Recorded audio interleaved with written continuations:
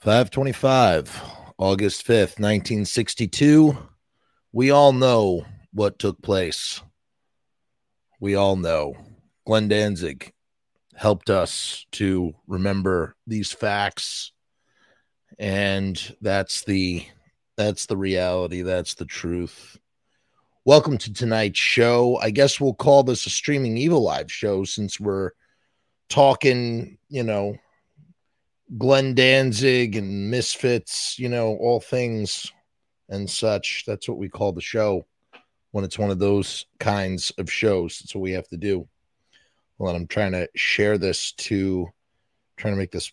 Oh, God, Facebook Live is so annoying sometimes. I can't even tell you. How are you all tonight? It has been a busy month. I can't even tell you how busy I've been. I always say I'm busy, but this time I was really busy. It's funny. It's last August I was incredibly busy. I mean, last August was really, really nuts, but we'll get into that a little bit later. I'll bring that up briefly as it relates to what I wanted to share. I mean, this is really cool. Okay, so Glenn Danzig's first solo record, Who Killed Marilyn, is being reissued by Glenn Danzig through Evil Live Music, and I guess it's being distributed by Cleopatra. I don't know how that works. So like Evil Live is his imprint, right? Like technically it's his record label. Everything goes out through Evil Live, but I think like, all the infrastructure, right? I think it's Cleopatra, right? Like they're the ones doing the distribution side of things. And we had heard rumors about all sorts of reissues. We had heard that Who Killed Marilyn was going to get reissued, and then like out of sight, out of mind, like nothing's coming. And then all of a sudden, boom, here it is. Really, really cool. Devilman posted this in the 7th house, and here it is. Let me show you the picture. This is really cool. This is in the 7th house, everybody. Hold on. Boom, look at that. Picture disc, man. Picture disc via Cleopatra Records by way of Evil Live Records. And Evil Live, as we all know, was Glenn Danzig's enterprise after Plan 9 stopped existing. I think there was like a little interim for a while, right? There was like a good 5 years. There was like nothing. I don't know. Did Black Acid Devil come out on Evil Live? Maybe it did. I don't know. In any case, I got to tell you, it looks gorgeous. I'm stoked, man. It looks really, really pretty. But, as far as picture discs go, picture discs don't sound good, or don't sound as good as like, other discs, as whatever, wax vinyl, just without the picture. Doing a picture makes it impacts the sound slightly. I'm not going to sit here and pretend like my ears are even good enough to pick up on those frequencies, so it's probably fine. That's just what I always hear other people say. Oh, it's a picture disc. It's not going to sound as good as a regular disc. The grooves, blah, blah, you know how it is. Before we go any further, let's do things right. This is for Rue Morgue, wherever he is. We wouldn't be a show without the intro. Jeff is gonna talk about the Misfits right now. He's a nerd about this stuff, obsessed anyhow. Jeff never shuts his face, always needs to talk. Might show some weight if he went out for a walk. Do you think Danzig cares? He doesn't care. He's not in ranch.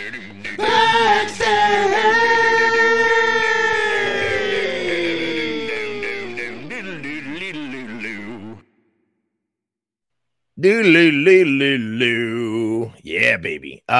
We're also doing a giveaway. That's right. I'm giving away t-shirts. Holy hell. How am I doing that? Why am I doing that? I'm doing that through Riot Stickers. We're doing a special giveaway contest, but it's not easy. you're going to have to answer a trivia question. I'm not going to ask the trivia question until the end of the episode. So you got to wait all the way to the end of the episode to hear my little trivia question. And then, and only then, will you get a chance to answer it via frumessmail@gmail.com. Link down in the description. You could send any kind of mail to frumessmail@gmail.com. That's where I like to receive all mail. So check it out. Here are the rules.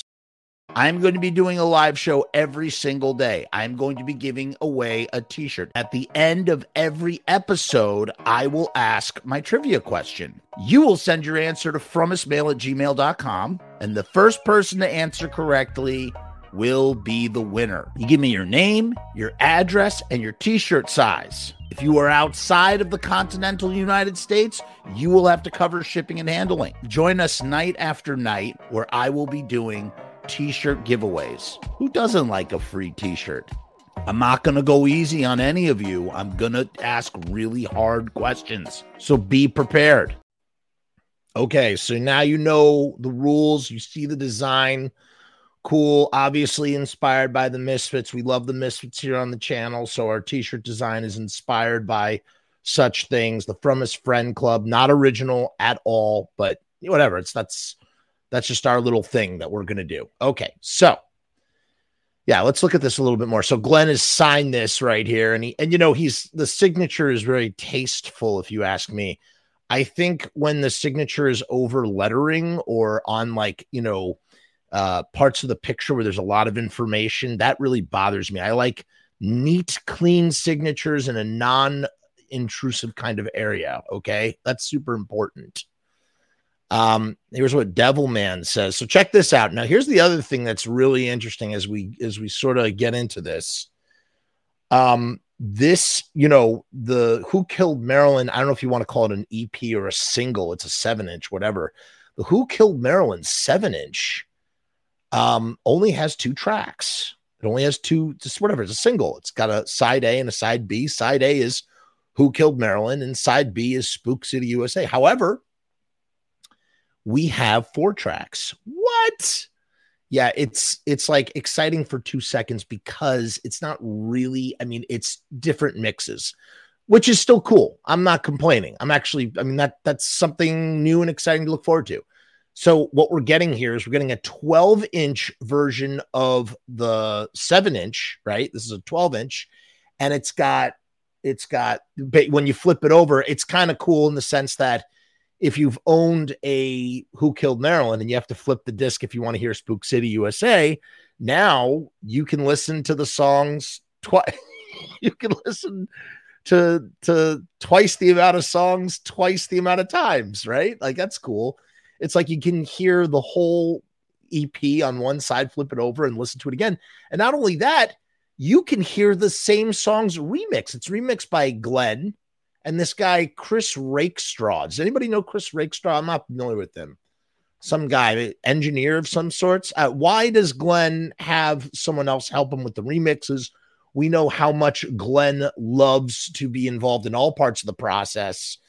So maybe is his hearing like slightly? Does he have does it have to do with like finely tuned hearing? Like maybe Glenn has lost a little bit of his hearing, having done, dude's been performing for nearly 50 years, almost 50 years, for 50 years. My God, why did I say that? 50 years. Yeah. Is it 50 years? Wait, holy crap. It is about almost 50 years. 2017 would have been 40 years. And in 27 would make 50 years. And that's not including, if you're including his bands before the Misfits, then he's been, all right. So the guy's been doing live music for 50 years. You lose some sound. You lose a little sound, right? Yeah. EV, I like what you're saying here. You're saying Glenn may want fresh ears in terms of an objective listening way. I think that's why anybody would do it, but Glenn is a little bit different in that regard, right? A little bit. Who knows? So in any case, he's got 4 tracks here. Listen, I'm definitely going to pick this thing up. I don't know if I'm going to go for the picture disc. Now it's like, well, wait a minute. Is there anything else coming? I don't know. I honestly don't know. But when you look at what he's been doing with all of the other releases to come out, it's very possible that there are more versions coming along the way. And I made the mistake with Danzig Sings Elvis. I was like, yes, Danzig Sings Elvis. I'm probably the only person on the planet who bought Danzig Sings Elvis on black vinyl because I'm a jabroni. I mean, what a goofball, Jeff. Just like wait 5 fucking minutes. The goddamn thing came out in how many different variants? I could have had my pick. I don't collect, okay? I'm not interested in, I don't need to own them all. I just want to have a really cool version, you know? And the thing is, you know, $30 for, you know, 4 songs or even 2 songs. That's a lot of money, man. That's a lot of money for, you know, even if it's a 12. But here's the thing. What's incredible about not just, you know, Danzig or Jerry Only or whoever is putting out vinyl. I don't know about Doyle as much. I don't think people are collecting Doyle vinyl the way people collect Jerry or Glenn's stuff. But it's like, this is an investment. Like when you purchase this stuff, like it only appreciates in value. You're not going to regret purchasing one of these, especially this thing. You know, Glenn had this price that they sold out. Devilman at the 7th House says right here, all of our copies sold out so damn fast because he had a few advanced copies that were signed by Glenn and they were $120 in price. So 4 songs, two songs. Sorry, wait, I can't do math. 2 variations of 2 songs for $120 on a picture disc signed. I mean, anybody else, I go, that's a ripoff. But considering what the market value is for this stuff, and this is an official release of Misfits songs, even though it's a Glenn Danzig solo release, I mean, that's going to appreciate nicely. It will. So whoever buys that is ultimately, depending on what your reason, if your reason is just to listen to the thing, you don't need a signed copy. But if you have a collection, now here's the other thing that's interesting too.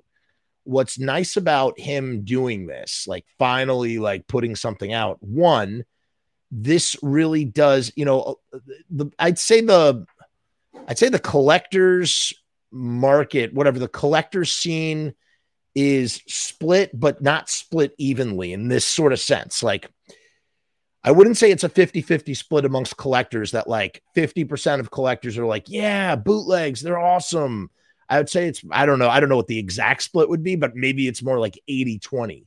Maybe like 20% of collectors are like, yeah, whatever, bootlegs, cool. And most serious collectors of this stuff hate bootleg shit. They hate it. They don't want it. It's not, you know, for lots of various different reasons. It has to do with overpaying and, you know, whatever, maybe diluting the market, although I don't think that really applies.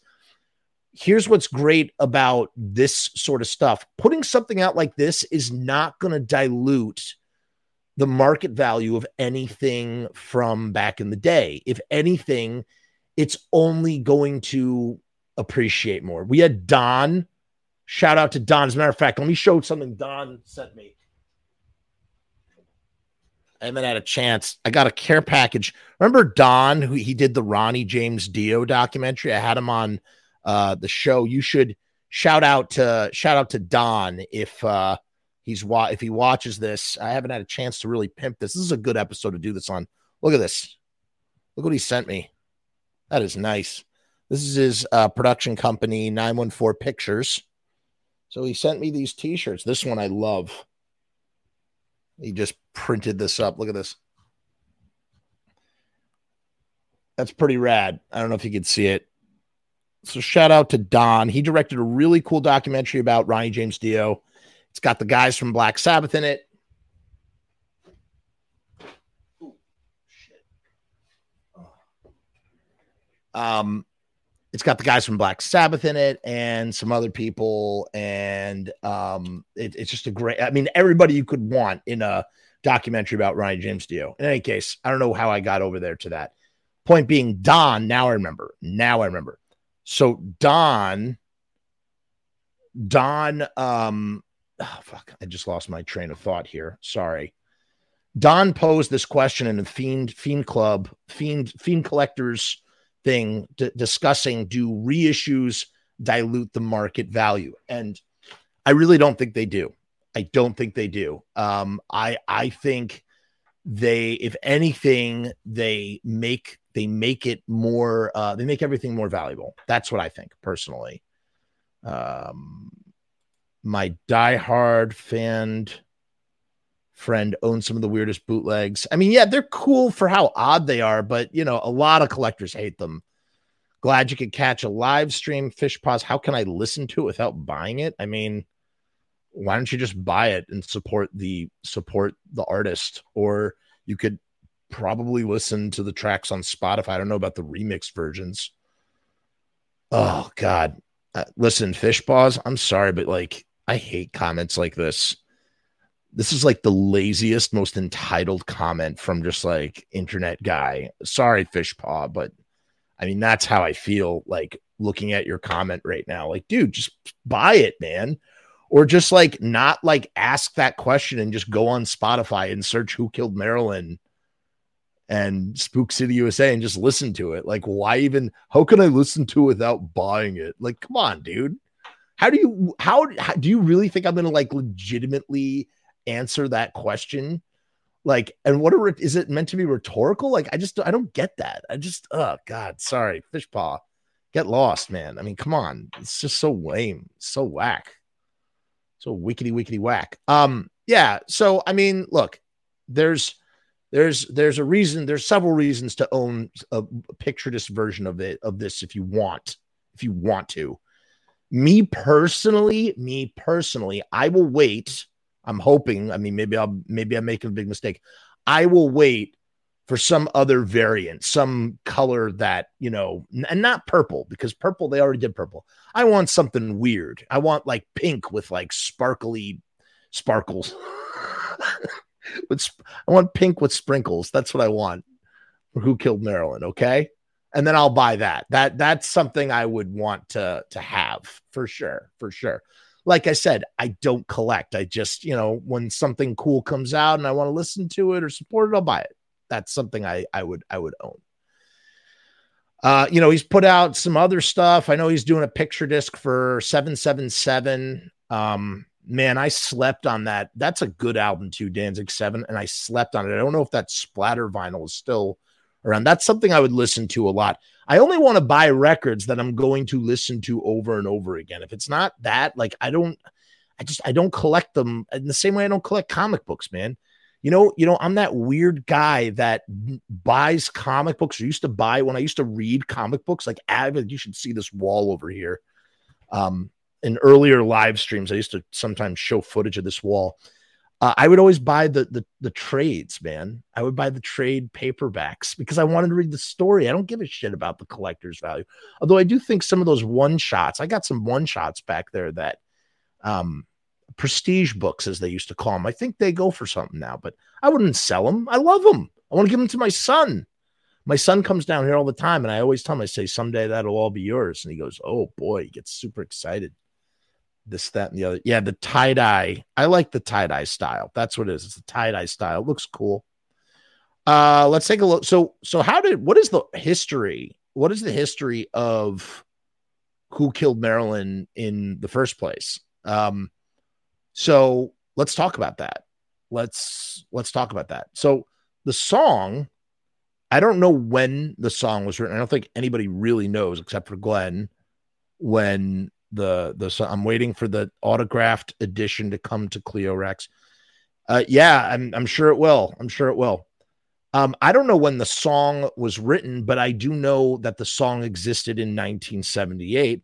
The song was rehearsed by the Static Age band. So Mr. Jim and Frank Licata, aka Franche Coma, they both used to rehearse that song, and the song had a different arrangement. It was not the same song. And you've heard, you know, Franche Coma's done some whatchamacallit. He's done a couple interviews, and as a matter of fact, Frank, where are you, buddy? You got to come on the show. We're waiting. People are waiting. Frank was supposed to rain check. We got to get him on the show. It's got to happen.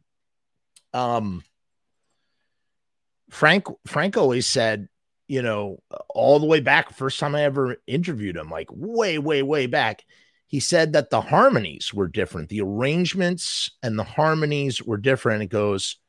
He said that for the chorus, the backing vocals, including him, he would sing, "It ain't a mystery. It ain't a mystery. It ain't a mystery."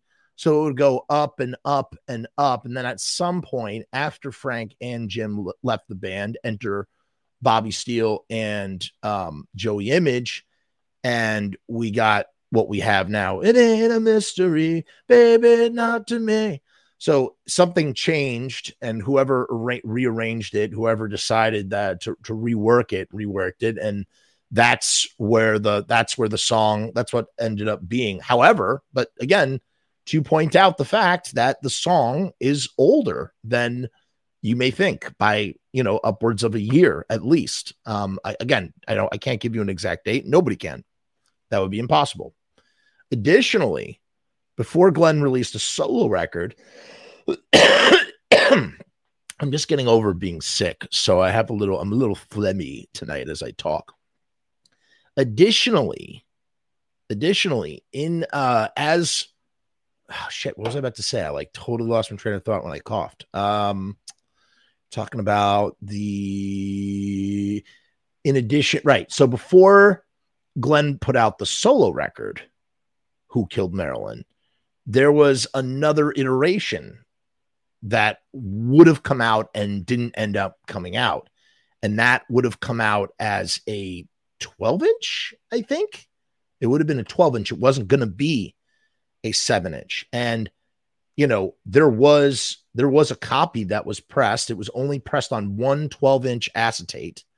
And it was pressed sometime in the spring of 1979. And what's interesting about this is it's one of two releases that just never came to fruition.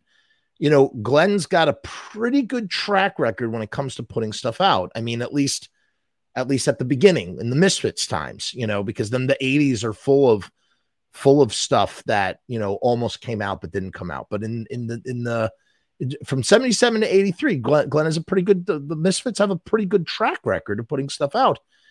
The Who Killed Marilyn 12-inch and another single, Teenagers from Mars, never came out. Actually, they don't have a good track record because Static Age never came out. And then 12 Hits from Hell never came out. There would have been, according to Eerie, there would have been a Devil's Whorehouse single. And the Succubus lady on Unholy Passion was originally for the Devil's Whorehouse for a Misfits release. Don't quote me on that. I don't know where I pulled that from in my mind, but I feel like that is true. Someone correct me if I'm wrong. I feel like Eerie said that somewhere. Maybe it was when I interviewed him or when I read it somewhere at some point. That was so that's not true. I take back what I said. Glenn's track record's a little mixed. Some stuff would come out, some stuff will not come out. So Teenagers from Mars, there was going to be Static Age and Teenagers from Mars as a 7-inch. And we know that's one of the most sought after collector's records of all time. I think now post Cough Cool going for $20,000 in the 2020s. I think that the Teenagers from Mars, you know, acetate would probably go for even more money, right? Because that was an unreleased record that contains potentially a very rare version of the song, a different mix, perhaps, who knows? So we know about that. I guess after Static Age, that was actually the second aborted release that we know of, at least. There's a third song on Cough Cool that never came out, supposedly Harpies in the Night, Lost to Time, whatever. I'm getting really, really off track here. The point being is that Who Killed Marilyn would have come out on a 12-inch all the way back in 79. And now here we are in the year 2023, and it is coming out as a 12-inch. However, it's missing 3 songs, technically 4 songs. That has an extra song. It has Spook City, but the original track listing for Who Killed Marilyn was a lot different. It was going to be Who Killed Marilyn. They were going to put Eagles Dare. That was going to be side 1. And then on side 2, you would have had the Horror Business EP. How about that? How about that? So what you would have had essentially was a EP of Horror Business era material that just never came to fruition. Why? Why did it never come to fruition? I don't know.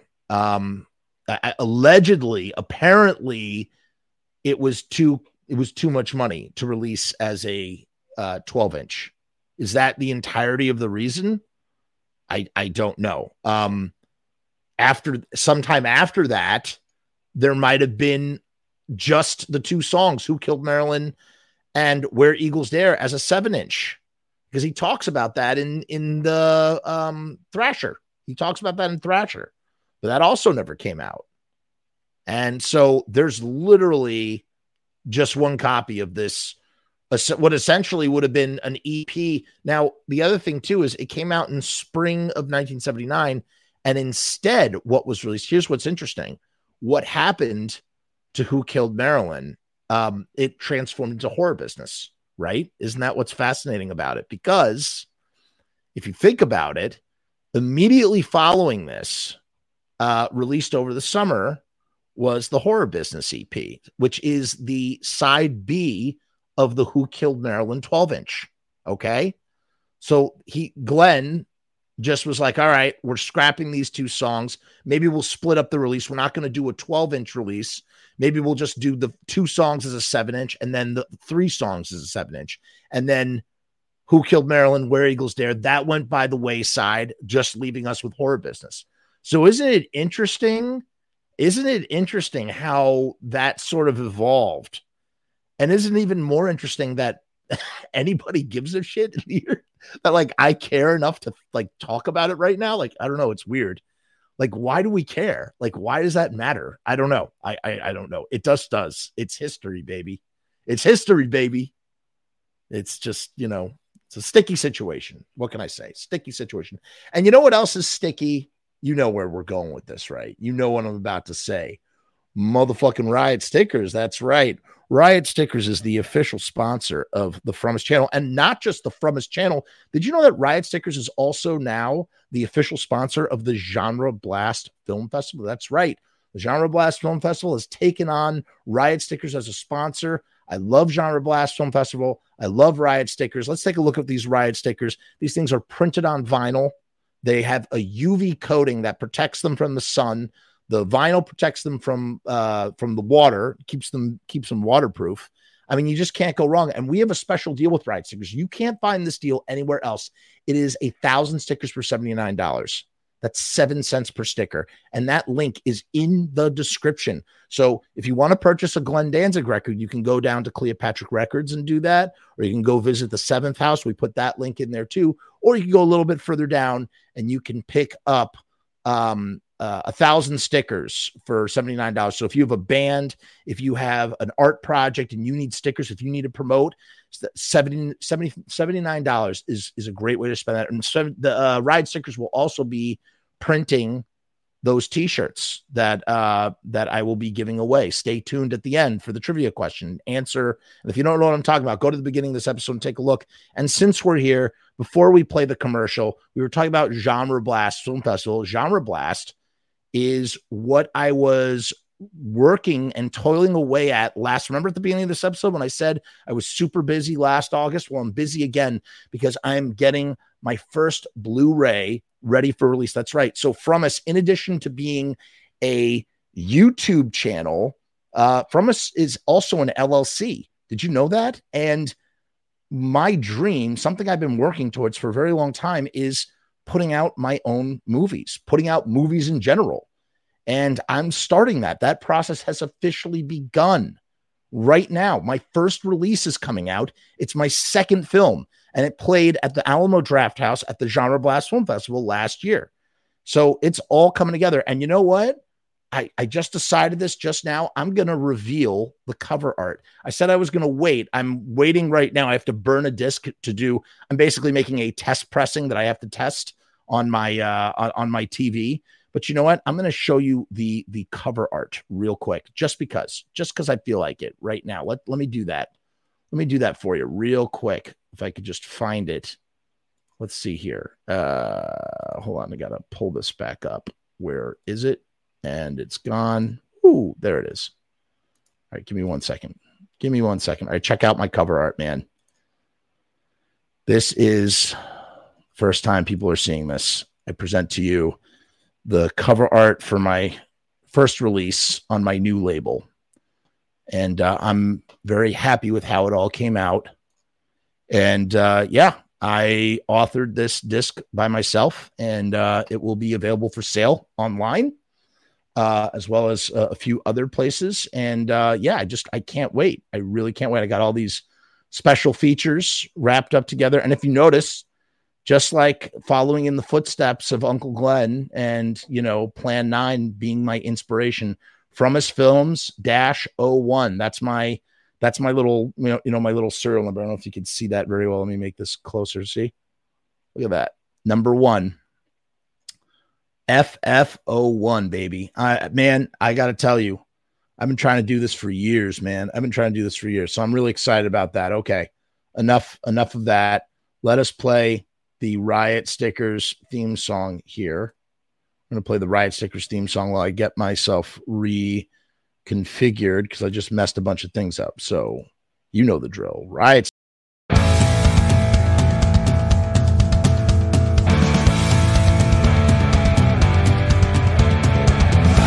make stickers, banners, and buttons too. Posters and promo cards. There's nothing we can't print for you. From stage backdrops to bass drum heads. We can print on shirts. We can print on hats. We can print on pants. Cheap prices and high quality. Quick turnaround times and free shipping. We also offer free artwork support, great customer service, and so much more. RiotStickers.com. Riot Stickers, we are the bomb. RiotStickers.com. Riot Stickers, we are the bomb. RiotStickers.com. Riot Stickers, we are the bomb. RiotStickers.com. Riot Stickers, we are the bomb. Oh yeah, baby. Oh yeah. Oh yeah. Thank you. We got Sam Scamacy in the house. He says, super happy for you, Jeff. Looking forward to seeing what you have in store for all of us. I got lots of things in store. Just you wait. Just you wait. That is not me singing the jingle, Johnny. That is actually the singer from Less Than Jake. That is the singer from Less Than Jake who wrote that for the Riot Stickers guys for Sharpie Riot. So that is not me. I do sing.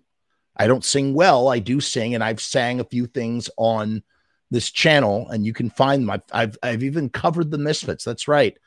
But I don't play any instruments, so everything I did was a cappella. I did an a cappella rendition of Hybrid Moments and Some Kind of Hate, and I'm very proud of them. Although I do think I added the Misfits backing on one of them. I did a variation, but yeah, check that out if you want to hear a train wreck, because it's a lot of fun.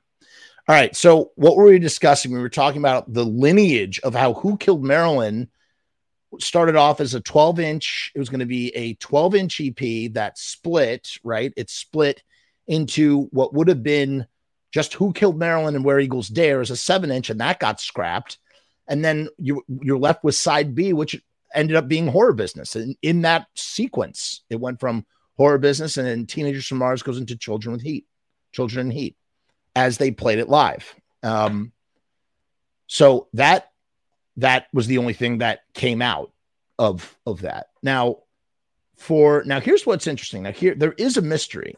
Glenn says it ain't a mystery, baby, not for me, baby, not to me. There is a mystery here, though, and it's interesting. I don't know. It's a weird thing, because the Who Killed Marilyn that did come out as a 7-inch, and it came out August 5th, 1981, the anniversary of Marilyn Monroe's death. We all know this. This is nothing new.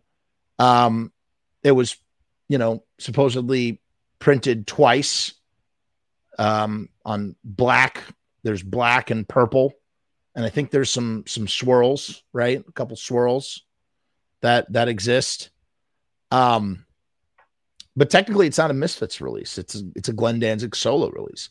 Everybody counts it as a Misfits release. The Misfits recorded those songs. In fact, the Misfits recorded those songs back during was it in the spring of 1979 with Bobby Steele and Joey Image, and they never were released. Those were never released. Now here's what's interesting. Few questions, some rhetorical, some I'm going to attempt to take an educated guess to answer. Okay. Not saying I know the answer. I'm saying I'm going to take an educated guess as to why. So Glenn decides to put out these songs. They come out August 5th, 1981. What's happened in 1981? What happened in, well, wait a minute. They did do stuff in 1980. Googie was in the band. That was not a good excuse, good reason.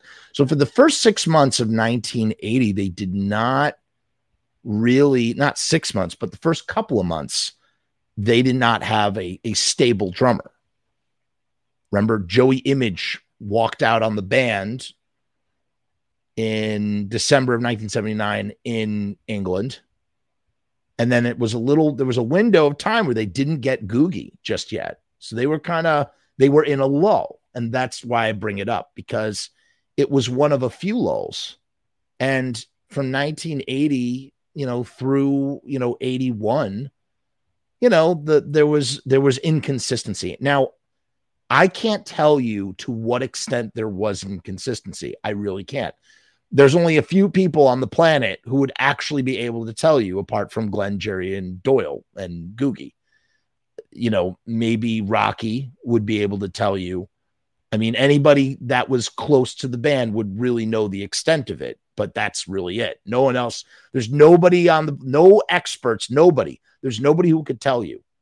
I don't know. Actually, I don't know. Maybe Steve Zing could tell you, because Steve Zing was around, right? He was in the periphery in some way, shape, or form. Maybe Eerie Von could let you know. When did Eerie Von do that cave shoot? Was in 80, right? It was in 80 because Doyle had already joined the band and asked. Yeah. Okay. In any case, during one of these lulls, and I'm using the word lull, meaning like an inactive period, Glenn, this comes from, I don't know. I don't know where this exactly came from. I think Glenn talks about it in the Pusshead interview, where he's like, the guys were not interested in putting out these songs. Glenn just wanted to put something out. It had been some time since they had put out a record, right? It had been some time had passed. The last thing that actually that's not true, because they put out 3 Hits from Hell, came out in April, so that doesn't make any sense either. I mean, they had just put out a record. In any case, there was a lull. Glenn wanted to put out this record, and he did it without the rest of the band. Although he claimed he's like loops Googie and I wanted to keep practicing. The other guys didn't want to keep practicing, something along those lines, right? I'm paraphrasing here. Something along those lines, where they wanted to, they did. Wait, what? What? Chris, you found the location of the cave shoot? Bullshit. Chris, you send an email to frumessmail@gmail.com right now with that exact location. Immediately. Please. All right. Not telling. Lame. That's friggin' stupid. Okay, then don't be that way. You know what? I don't believe you. Then I think you're full of shit. If you won't tell me, then you're full of shit. You didn't find the cave. You didn't find the location of the cave shoot. You think you did. You didn't find it. I don't believe you. That's fine. All right. Anyway, back to what I was saying. All right. So there wasn't, for some reason I thought that lull was longer. They put out something in April. August is when they next put out something, or when Glenn next put out something, August 5th. So that doesn't really make sense. Yes, this is where I was going to, though. Glenn dipping his toe into going solo. Some sort of communication, some sort of friction between the band leads to Glenn deciding, hey, I'm going to do a solo record. I'm going to dip my toe into the solo sort of area of things. You know what I mean? And it was just him and one other guy. So George Germain, we talked about George Germain before. George Germain, he's like, man, that dude does not get talked about enough, but he's like integral. He's so integral to the Misfits, man.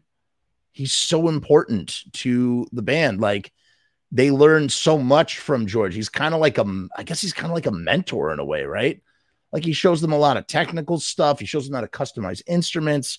He's out there. He's recording their live gigs. In fact, that thing at Max's Kansas City from December of 78, that's that we have that because of George. George recorded that, and maybe he recorded even more. I don't know.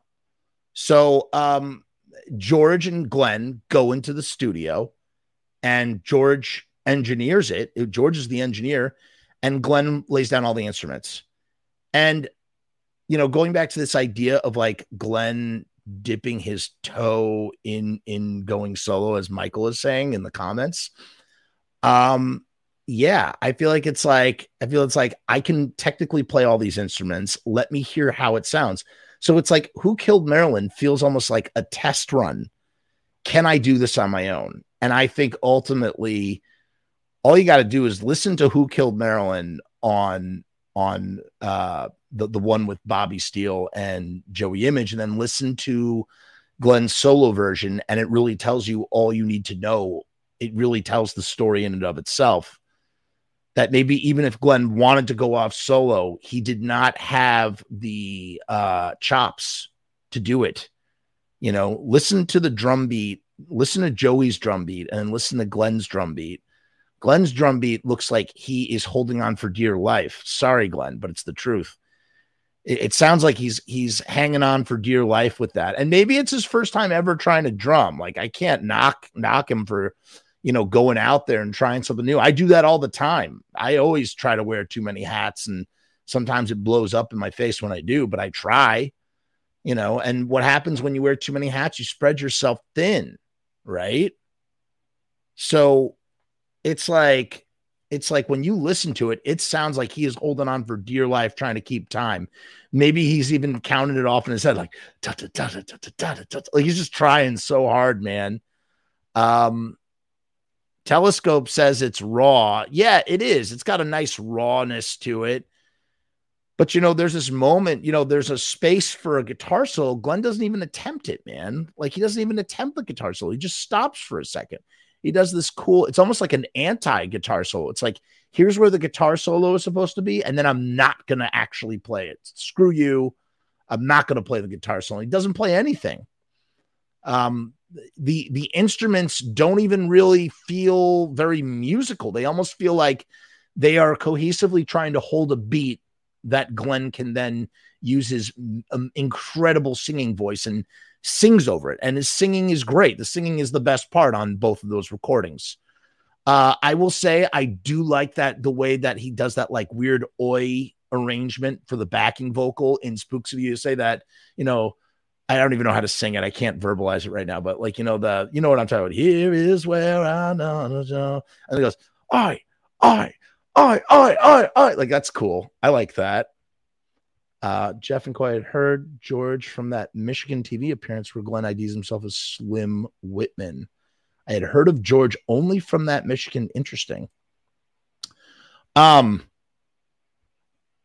Yeah, dude. So I don't know. I think that's pretty interesting though. That, you know, it's like, hey, I'm going to strike out and try and do this thing. It's like Glenn always knew how to play guitar, but yet he doesn't play guitar. He wants to be the singer frontman, and aesthetically that's part of it. But also, you know, look at Bobby Steele's guitar playing versus Glenn's guitar playing. but look at Bobby's chops, man. Bobby added so much on the guitar to those recordings, in my opinion. That's what I think, at least. And then here's what else is interesting about it all. So when Glenn re-releases Who Killed Marilyn, now here's the other thing. This kind of blows my mind. So then Glenn re-releases Who Killed Marilyn in the Legacy box. It's 1985. It's really, at this point, it's him, and he's got Erie, sort of supporting him in the studio in various different ways. Although Erie, when I spoke to Erie, he said, "Hey Dagger, the version that's on Legacy is the Misfits version." And I'm going to get to that in 1 second, though. Give me 1 second, Dagger. Erie, as I recall in his interview with me, told me that he didn't really play. Erie was offered to play on Legacy Brutality. He didn't want to do it. So Erie actually declined. He later would help Glenn record Walk Among Us 2, aka Misfits Collection 2. That's right. Walk Among Us 2 was originally supposed to be Walk Among Us 2. But for Legacy, that's Glenn augmenting what's already there. Now, here's what's interesting. You could say, when I spoke to Erie, Erie was telling me about, why something like American Nightmare got included on Legacy. It was a way of creating, what's it called? Putting something exclusive. It was a way of creating not initiative. What's the word I'm looking for? I can't think of the word. It's on the tip of my tongue.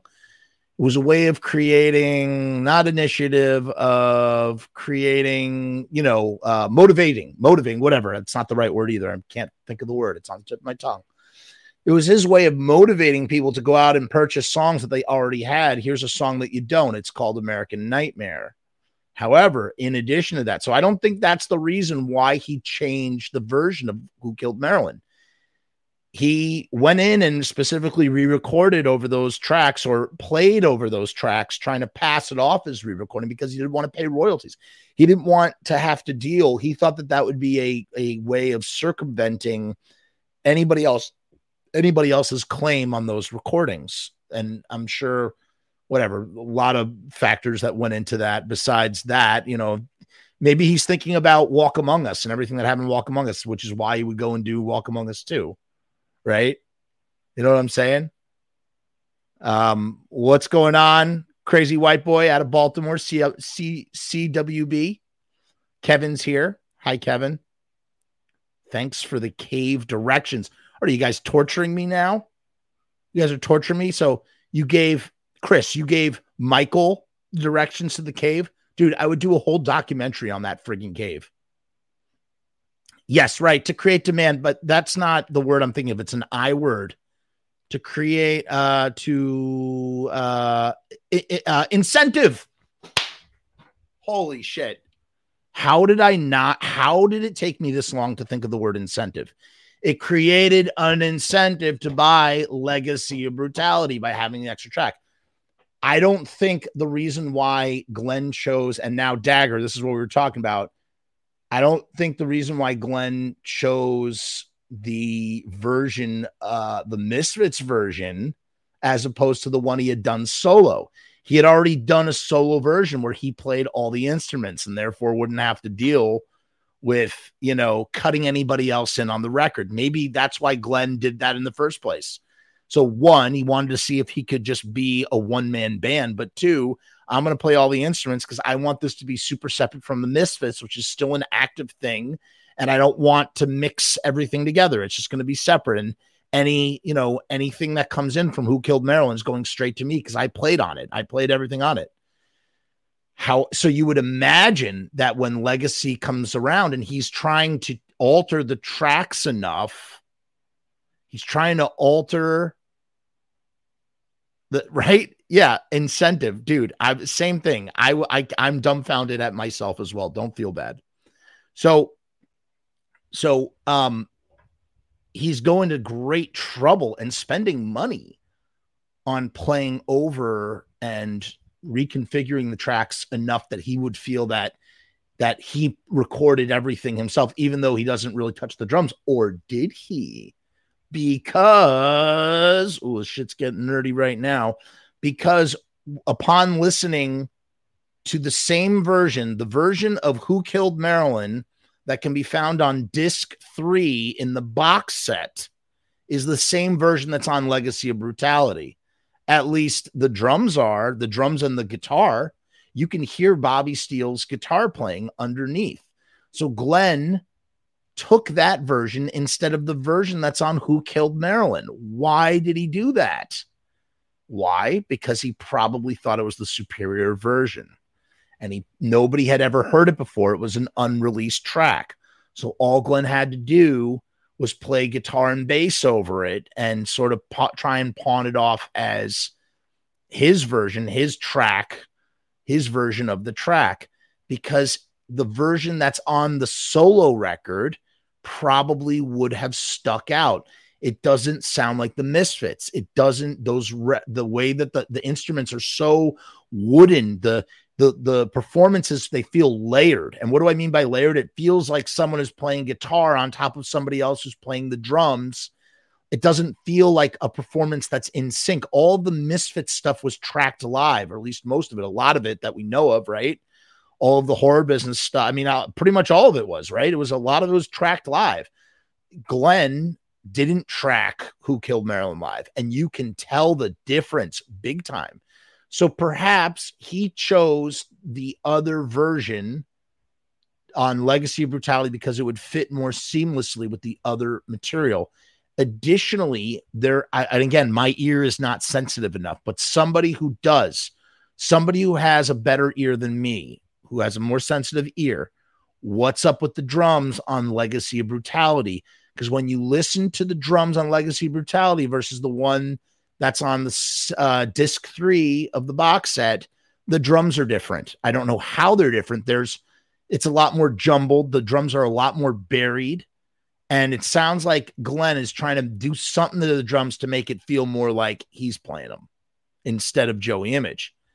Now, the reason why I even bring that up is because when they're doing Walk Among Us 2, Erie has mentioned Glenn is doing the drums as well on Cough Cool.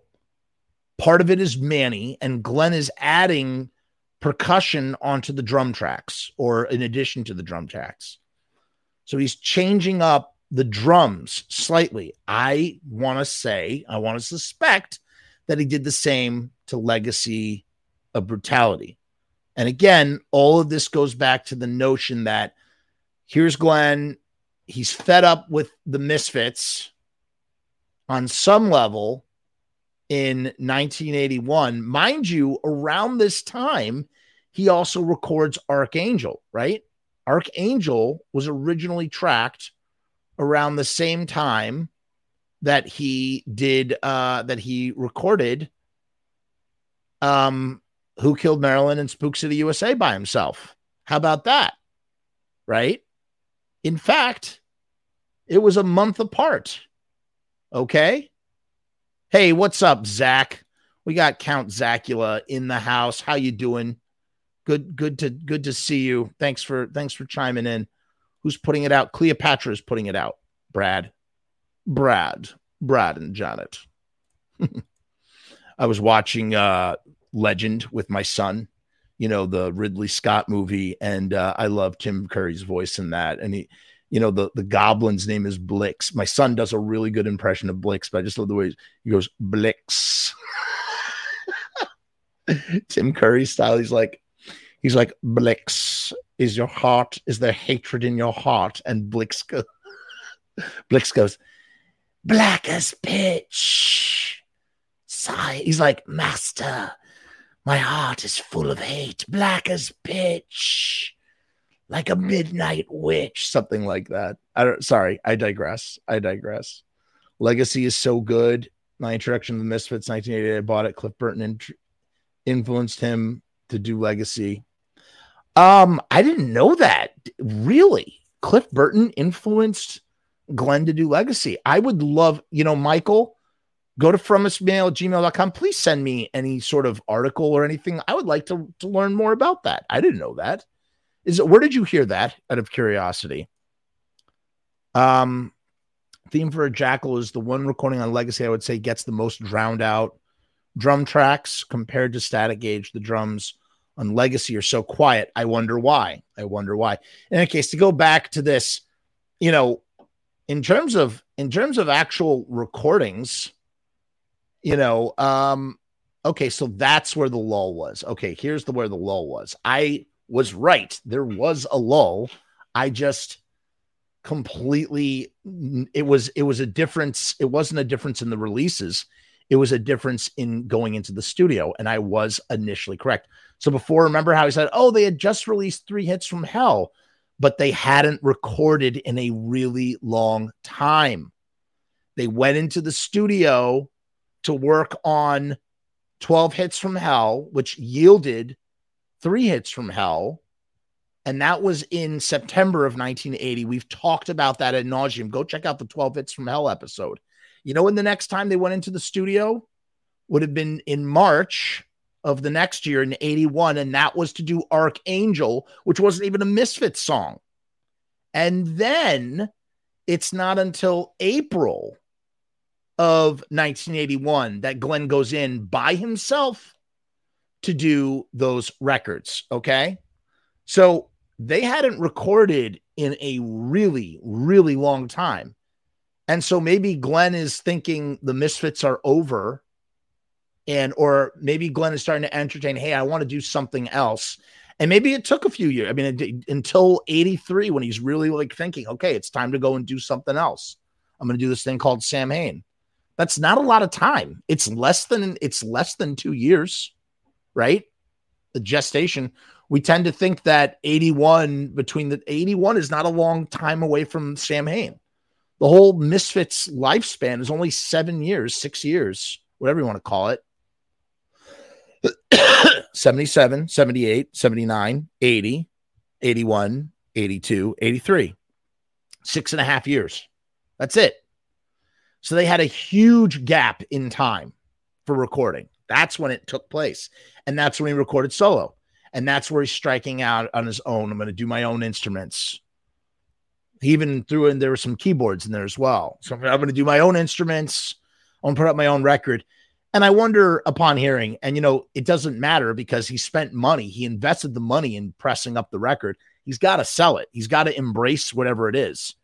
But yeah, I have to imagine he heard those records, and compared to what he had recorded with the Misfits, it pales in comparison. Sure, they have a raw sound. Sure, they sound interesting, but they are so far removed.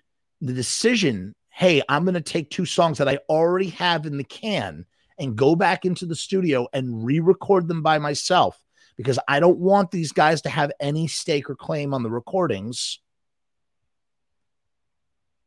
It's Glenn going, I'm going to do. So in a weird kind of way, Who Killed Marilyn? It really is the sort of first time, I guess, maybe there are cracks in the armor of this band is not going to work out exactly. And then, like I said, he basically admits as much, because by the time 85 rolls around and he's doing Legacy of Brutality, and dude decides to not even use the version that he has, where he's playing everything. Could have saved himself $1 or $2. Chose not to use those versions. I almost said versions. Now, the other thing. Oh, thank you. He says, Count says, Zach says my shirt rocks. Thank you very much. Thank you. I like these are lemons, pink lemons.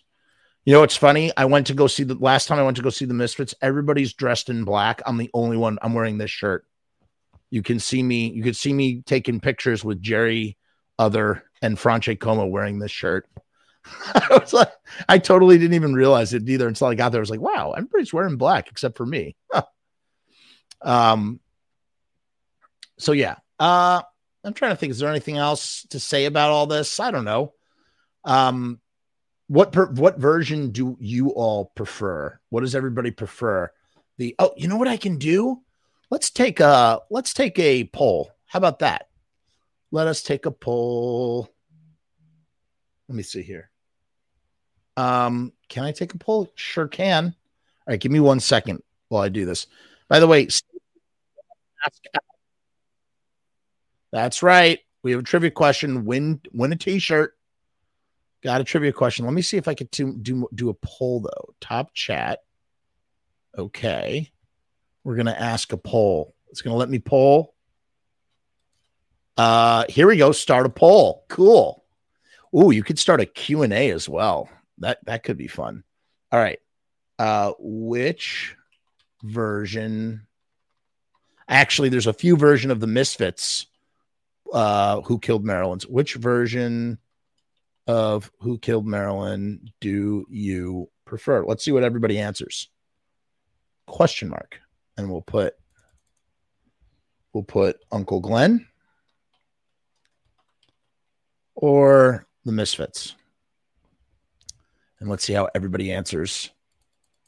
And in the meantime, we got to get ready for our solo question. It's just going to let me. Yeah, there we go. Misfits. All right. Boom.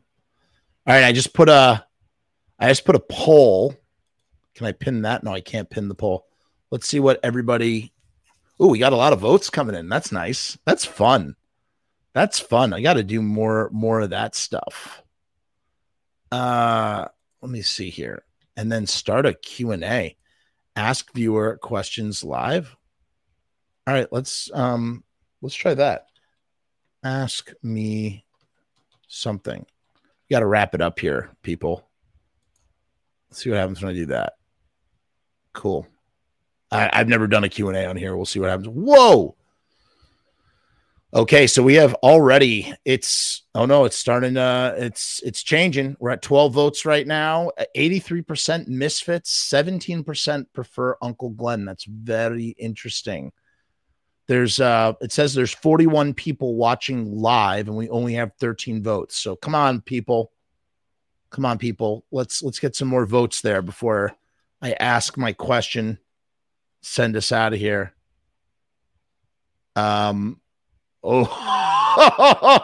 Trick question. Uncle Glenn is the Misfits. No, I disagree. Especially as of recent. In the last few years, I totally disagree. The Misfits is Jerry and Glenn. You need Jerry. Jerry helps to make the Misfits the Misfits. There's no Misfits without Jerry either. You need both. You don't listen. Of course, Doyle is a great addition, but the Misfits, I feel, exist without Doyle. They don't exist without Glenn and Jerry. Hands down. I thought the band didn't show up to recording, so Glenn decided to do it by his own. I think that, so Jerry says he doesn't remember any of this, but Glenn says that he tried to get the guys to do the recordings, and they just refused or something. So he went in with George Germain. All right, so right now, the percentage is 86% for the Misfits and 14% for Uncle Glenn. Interesting. Very, very interesting. What should my question be? Let's think about my question. I've got a lot of stuff to do. So I have to go back to, like I said, for those of you who are unaware, I'm releasing my first feature-length film. No, sorry, it's my second. It's called Gouge Away. I made it last year. I've been incredibly busy working on it. And I'm releasing it on Blu-ray. It's going to lay the groundwork to release so many other things on Blu-ray. I'm super excited to see what happens with that. So I gotta go burn the test pressing, if you will. Funny, none of them can fill a large arena, but together they sell out MSG. Yeah, isn't that interesting? I mean, listen, Doyle is a part of it too, but Doyle is not. It's Glenn and Jerry. When you hear Glenn singing, you need Jerry's backing vocals, man. Hands down. And you know what really showed me that? Going to see them live. Hearing Jerry do the backing vocals live in Madison Square Garden at Prudential Center showed me how integral he's such an important piece of the whole thing. He really is. All right, let us do the okay, we got a Q&A question from Odd Rock History. How do I show it though? Does it let me show the question? It says select the question. All right, select the question. What did I? Okay. Oh, interesting. So that's how it works. So it shows me the private question. So I'm getting asked here in the chat, what is the best drum part in the Misfits discography? So what's interesting is a lot of Googie's parts are very, very much like the same. They're not actually. That's not true because when all hell breaks loose. All right, what's the best drum part? I don't know if it's the best drum part, but All Hell Breaks Loose might be one of my favorites. I mean, that is a really, really, really great drum part. I love the drums on Earth AD. I love the drums on Earth AD. Are fantastic. I love the drums on Attitude, on like anything Static Age that Mr. Jim does is so special. Greatest Misfits drummer, Mr. Jim, definitely Mr. Jim. But listen, Manny's drumming is really cool, man. Manny has some cool chops, and Joey, Mr. Jim definitely has. Okay, so here's what's interesting. I think Mr. Jim has more power, more speed. That's what I mean. He's faster than Joey Image, but Joey Image has like a punk rock energy in his power hitting that fits those songs just as perfectly. Like, it's hard for me to imagine Mr. Jim playing on Children in Heat in the way that Joey Image does. And the same time, you look at Joey Image trying to emulate any of Mr. Jim's parts. In fact, anybody, even the great Dave Lombardo, who everybody loves. I like Dave Lombardo. All the respect to Dave Lombardo in the world. But hold on, I got to highlight this comment because it's fucking hilarious from Zach. That is funny. Let me finish my thought. Oh God, what was I just saying? You listen to Joey Image trying to do Dave Lombardo, about Dave Lombardo. Dave Lombardo, great drummer. No disrespect to Dave Lombardo, but listening to him at the Prudential Center in July, and just listening to him just brutalize Mr. Jim's parts. He's not doing any of them. He takes so many shortcuts. There's no nuance. Maybe he's faster than Jim, like on some level. I don't know. I don't think so. I'm trying to give Dave some sort of bone here because he's Dave fucking Lombardo, but like Mr. Jim, he cannot play Mr. Jim's parts. He just doesn't do it. He doesn't do it right. Mr. Jim is on another level with his drumming on Static Age. Just another fucking level, that dude. You listen again, just listen to any of those songs, man. What he's doing on Comeback, what he's doing on Bullet, what he's doing on Some Kind of Hate, and what he's doing on Attitude. Just spectacular. All right. Zach said something that literally is hilarious. Googie, like everything with Googie is like, can you hear that? I feel like there are so many Misfits songs that Googie plays on where it's just like, but then again, he's also doing All Hell Breaks Loose. All Hell Breaks Loose. And he's going, boom, boom, boom, boom, boom, boom, boom, boom, boom. They're pretty impressive for a guy who never drummed before. I mean, Googie, that was the first band he was in, was the Misfits, I guess. But Count Zacula says Robo is the Doyle of Misfits drummers. That is so fucking true. Robo is the Doyle of Misfits drummers, dude. He is. That's perfect. That's true. They what a pair they were. What a pair they were. As a drummer, Odd Rock History says, as a drummer, it's ridiculous to play anything on Earth AD. Same with All Hell Breaks Loose. That beat is not complicated, but it's strange to play. Interesting. I'd love to hear the Earth AD songs with Googie. I mean, Googie's drum playing does appear on some Earth AD songs. I think Googie is drumming on We Bite. Googie drums on Die Die My Darling, and Googie drums on what's that last one? We Bite, Die Die My Darling, and Mommy Can I Go Out and Kill Tonight are all Googie drumming. I believe. I don't think that's Robo. Robo is the Doyle of Misfits drummers. I love that. Nobody says Dave. Nobody says Dave. He's the best live Misfits drummer. I don't know, man. I feel like Mr. Jim, nobody does Mr. Jim's drums like Mr. Jim. Nobody at all. Sorry. Nobody does it. Hold on. I see a few more comments. We gotta wrap this up, guys. But could Mr. Jim play Robo's songs from Earth AD? That I don't know.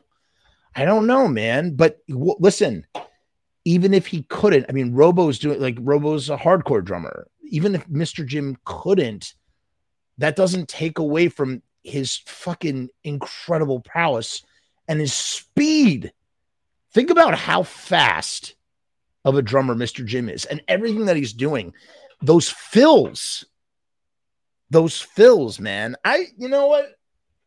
I want to give Jim the benefit of the doubt. I think he could do the Static Age. I mean, the Earth AD material. It wouldn't be as heavy, but it would have more finesse to it too. I don't know. I think Mr. Jim could do it. Yeah. Okay. Zach has good analogies tonight. He says, Mr. Jim is the Bobby Steele of Misfits drummers. Hell fucking yeah. Two great analogies. Yep. Dave is like Jimi Hendrix doing Doyle's work. Yeah, but he takes shortcuts. He misses there's so much that he misses out. I don't know, man. I don't know. Dagger says that Dave does Green Hell really good. Fine, but that's just one song. Dave is overqualified. All right, guys, it's time for the trivia question. I'm going to read out the rules one more time, and then I got to decide on my trivia question. I think I know what it is. By the way, to finish that poll, let's take a look. Let's take a look at the poll. So we're going to end the poll now. The final, it was 79% Misfits versus 21% Uncle Glenn. Here are the rules one more time for the contest. These shirts will be printed up by riotstickers.com. I'm going to be doing a live show every single day. I'm going to be giving away a t-shirt. At the end of every episode, I will ask my trivia question. You will send your answer to frumessmail@gmail.com, and the first person to answer correctly will be the winner. You give me your name, your address, and your t-shirt size. If you are outside of the continental United States, you will have to cover shipping and handling. Join us night after night where I will be doing t-shirt giveaways. Who doesn't like a free t-shirt? I'm not going to go easy on any of you. I'm going to ask really hard questions. So be prepared. Okay, ready? Yeah, I agree. Scottish. Mr. Jim for president. Hell fucking yeah. In fact, Mr. Jim shared with me a recording of his new band, The Vindicators, and it sounds fucking awesome. Really awesome. Mr. Jim is very potent, man. He's very potent, and he's still got a lot of kick in him. So, he probably could do the Earth AD material, but he's not a hardcore drummer, like it's just a different mentality. Like that doesn't mean speed and power in hardcore drumming does not make you a superior drummer. Again, let's see Robo actually play the parts that Mr. Jim does on Static Age. Like actually play the parts, do all the fills, do all the little intricate little things that Jim is doing. You know, I mean, the guy is a fucking drumming genius on Static Age. So, all right, here is my trivia question. It's hard, but it's not super hard. Do not answer it in the comments. The only way you can get it correct is if you send it in the email. If you don't send in the email, it does not count. All right. First one I receive will be the one that is the winner. If you've answered a question on a previous show and you haven't heard from me, it's because I haven't checked any of them yet. I want to get a certain number in, and then I will start making the arrangements and whatnot. I'm waiting. All right. My question is as follows. This Misfits track, hold on, let me just make sure I'm clearly asking the question right. Don't want to fuck this up. Hold on. I just realized I might be fucking it up. Let's just make sure, Jeff. Don't fuck this up, buddy. Don't fuck this up. Is that really not available to me? Here we go. All right. Just making sure. Just making sure. Yeah, that's what I thought. That's what I thought. Okay. One of the rarest Misfits tracks was not heard until its release in 1996. Think about the wording I'm using very carefully. Okay. Don't take a minute. Listen to what I'm saying. One of the rarest Misfits tracks was not released until 1996. It only appears on one release. What is the name of that release, and what is the name of that track? It's the only place it appears. It was not officially released until 1996. In fact, just to give you a little bit more information, you could not get it even as a bootleg. Okay? You could not get this track as a bootleg. It would have been impossible. The only way that you could have heard this is if you got this release in 1996. It is the rarest, one of the rarest Misfits tracks. What is that track? Send me the answer and you can win a free t-shirt. Okay. I don't think I got anything else for yous. I think that's it. I think we did it. It was a good episode. I enjoyed it. Hope you enjoyed it. Keep your eyeballs posted for the release of my first Blu-ray. I'm super excited. It's loaded with special features. Like, I got tons of stuff on this thing. I'm super excited about it. Super excited to share it with you all. I'm gonna share with you the artwork one more time. Check this out. My first release. Boom. There it is. Super excited for this.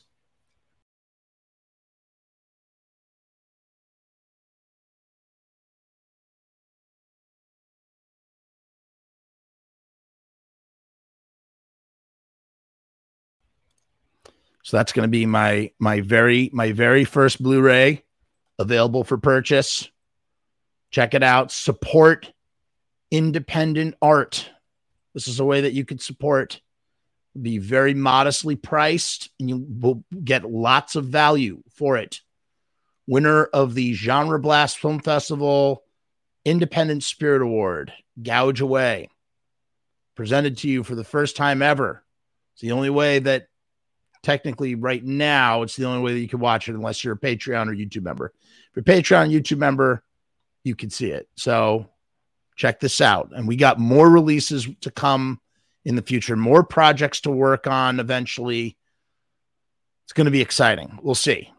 Lots to do. But this is what I'm knee deep in right now. I'm just like mired down in this, and I can't wait. So I got to go because I got to go burn a disc of this right now and test it out. I got to QC it. We call it QC, quality control. going to get everything out. This is my plan 9, people. This is my plan 9. Understand that. See this? Look. FF1, baby. You know what FF1 means? Frumess Films 1 or Frumess Film 1. That's right. That's my label. This is my label. See that? Super exciting. More to come. More to come. Okay. All right. I'm out, guys. Peace. Hair grease. Check out the Patreon. Oh, new secret show was posted. Hey, should have said that at the beginning. Got a brand new secret show on the motherfucking Patreon and for YouTube members. So check that out as well if you are one of them. Okay. Goodbye.